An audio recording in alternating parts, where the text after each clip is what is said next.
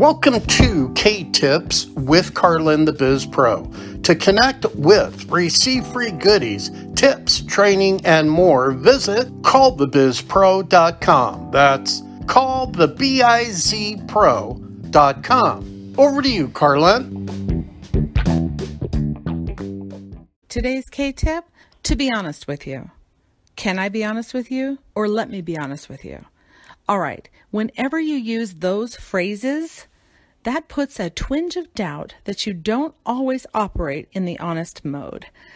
So to remove doubt for the future, remove that from your vocabulary and begin replacing it with words like, can I be candid with you? Or to be upfront with you? Or can I be direct with you? That is an entirely different connotation rather than, can I be honest with you? Because when I hear that, I say, no, lie to me.